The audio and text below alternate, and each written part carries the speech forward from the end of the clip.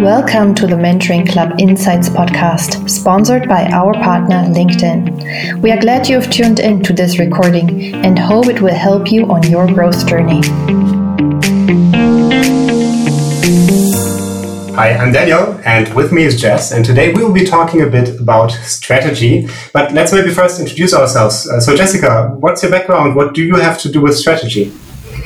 Hey Daniel, I work in product for almost 12 years now, so I'm a product manager with all my passion. And of course, over the course of the years, I have moved from being a hands-on product manager towards a leadership role in product, and with leadership comes strategy. And this is why I thought this would be awesome to talk to you about strategy today and give our listeners some insights as to, how to write product strategies and what is important to consider and what is maybe not important to consider. And I would just like to, share some thoughts with you and learn from you and understand how you are doing it and give back to our community. Nice. I mean, for me, it's interesting, almost the other way around. I come from a more strategic background, and I'm now moving over time more into also executionary roles. So my first job was as a strategy consultant at McKinsey with a focus on strategy. And now I'm at the moment working as CTO at Optilize. Over the last years, I've been building startups mostly from engineering, but also product perspective. And right now, I'm actually in the process of setting up the product strategy for Optilize, which is something where I hope I can learn something from you. Awesome. So you've started with consulting all the big companies that we all know pretty well, and now you've moved over to, the smaller ones and applying all of the work that you have consulted on before, I'm assuming.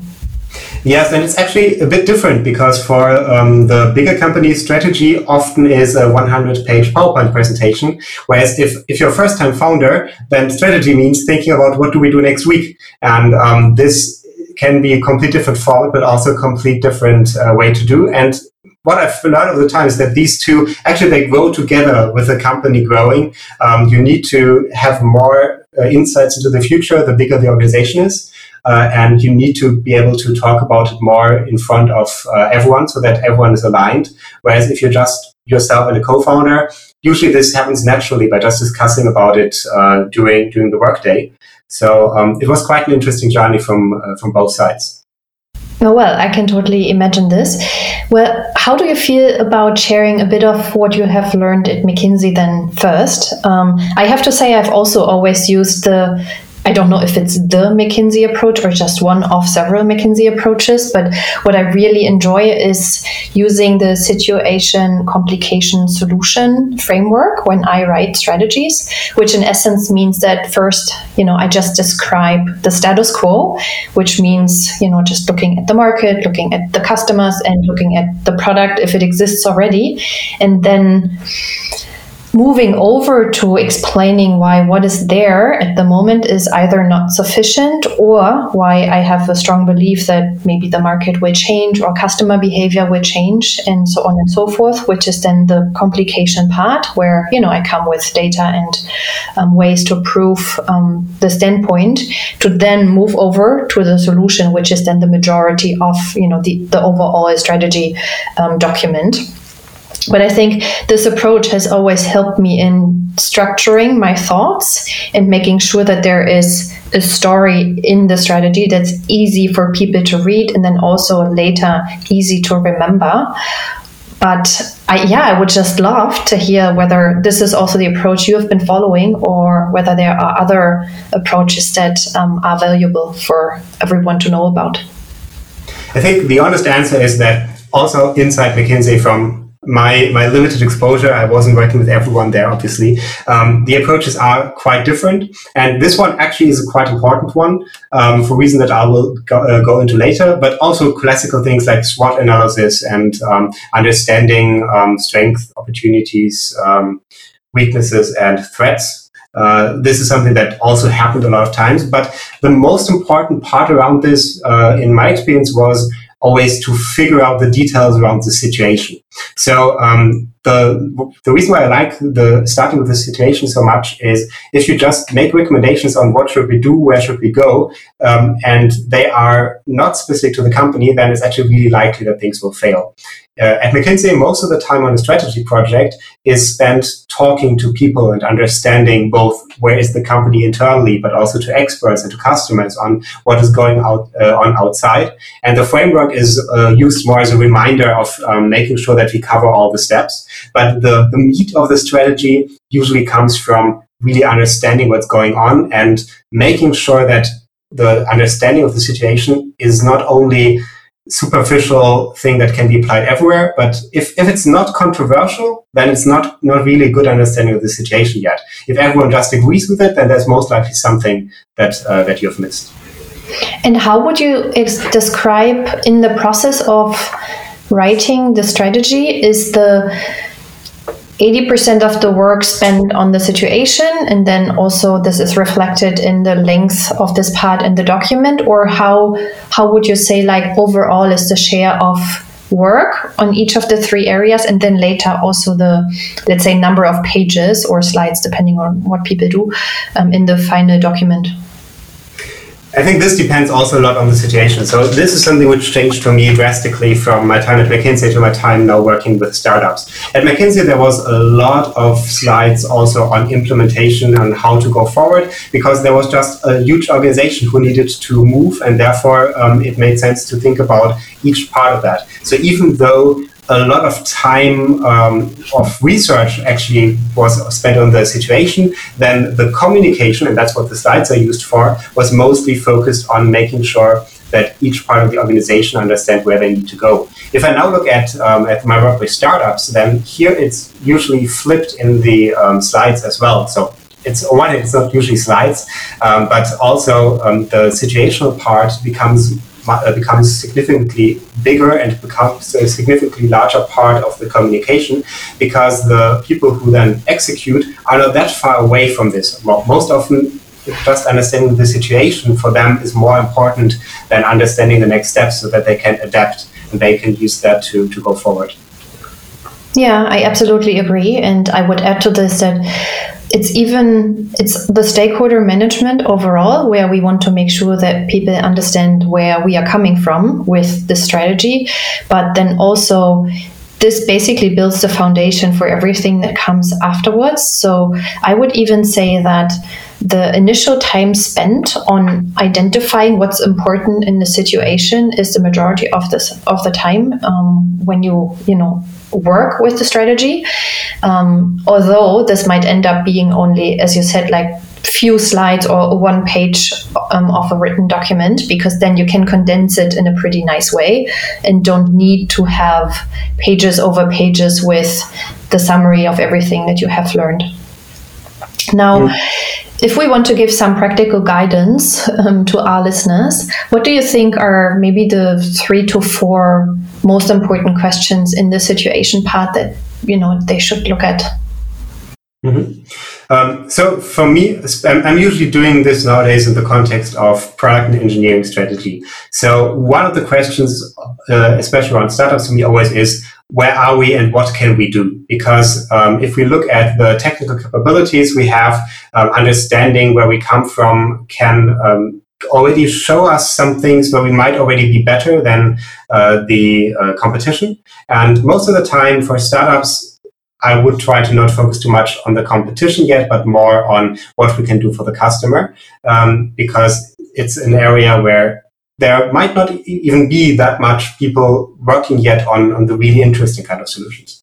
The second question that I would always add around this is, what is the actual problem we solve for our customers? This goes a bit into this jobs to be done theory, which is a way to think about a product where, in the end, if I'm listening to music, then I can do this with my iPod, with my phone, with my stereo at home, and listening to music on the go might be a slightly different job. Where some of the devices might be able to do the same, but some might not. I might not be able to take my stereo. So understanding the situation where customers actually use the product and why they use it is often more important than getting stuck in how we actually solve the problem there. And the third one that I also always like to put out in this direction is from a customer perspective, what will change in their markets. So we know how they use the product now, but what are they thinking about? What is their strategy? Because the way that their strategy moves allows us to also think about how we might need to move or might be able to move before anyone else thinks about it, because everyone else might be navel-gazing and just thinking about changes for ourselves instead of changes for our customers. What's your go-to top 3 questions? Yeah, I just wanted to say that I think you and I both have a pretty customer-centric mindset, which I think is also the way to go if you want to be successful with digital products. I would totally second the jobs to be done theory. So this is one thing that's very important to understand customer behavior or also customer struggles, because we might come across jobs that are very difficult at the moment or even, not solvable, which is then where the product answer that we can build should come from. So this is definitely one that I'm also asking. And moving now to the second part of a strategy document, which is around the complication, is then where we should ask, looking at the status quo, what will change in the coming month, which means that the situation we have at the moment cannot be sustained. And here, I think it's always interesting to either we already have an idea, right? Because we know,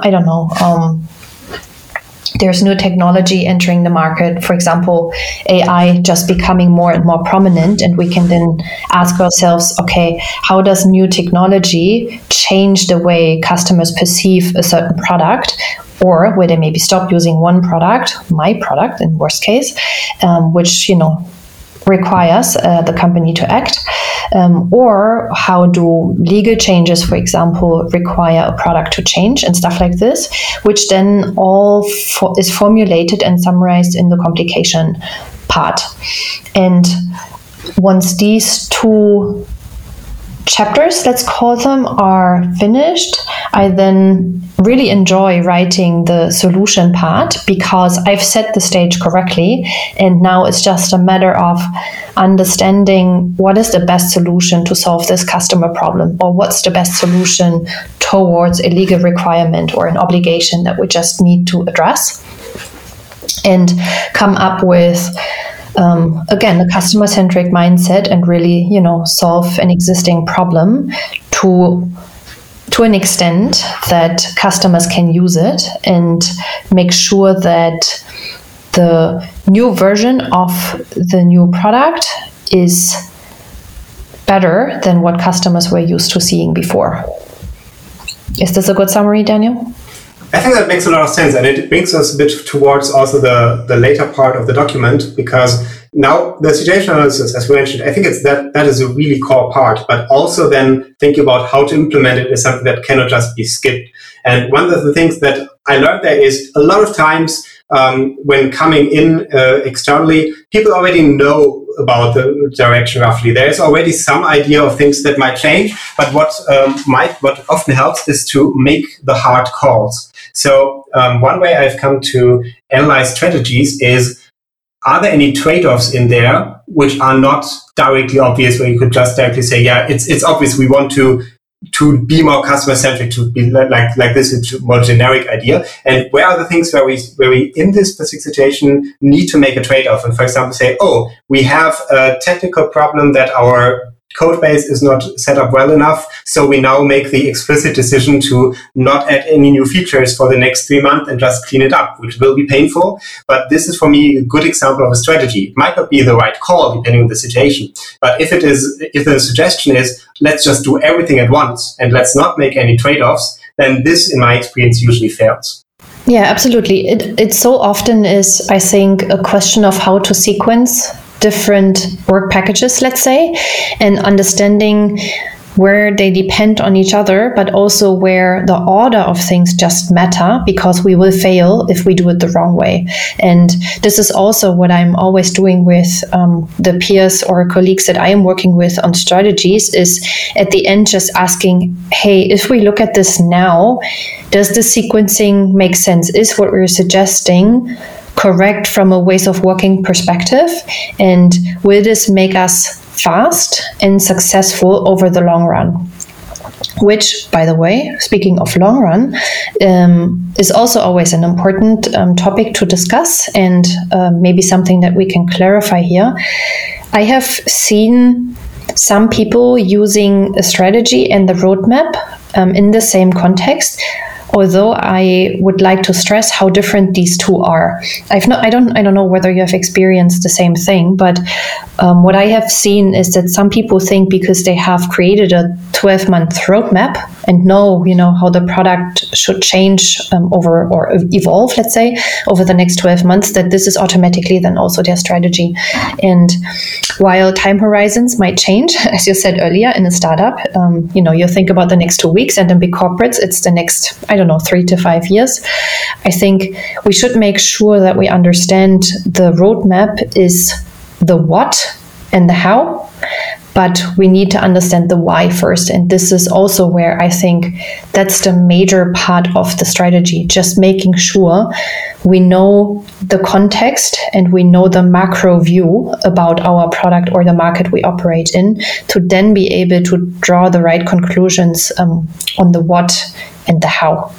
Yeah, I fully agree with that. Actually, I think that roadmap is one of the most misunderstood tools in product strategy. We might even make a full podcast just around roadmaps there. But the most important thing from this, we're not talking about roadmaps, but around strategy, from my perspective, to keep in mind here is that the strategy needs to be about hard calls and general direction, and then the roadmap basically follows out of it, because if I want to get into this market, then I need to develop features which work in this market. But the decision, that's the market I want to go into, has to live above it. Otherwise, it's too easy to get lost in the details. Absolutely. Hey, Daniel, I have one last question. How do you communicate the strategy to a larger audience? So when you were at McKinsey, you probably have shared, slide decks with the senior leadership team. But what is just as important is to make sure that the strategy flows through the whole organization and everyone understands what's in there and why.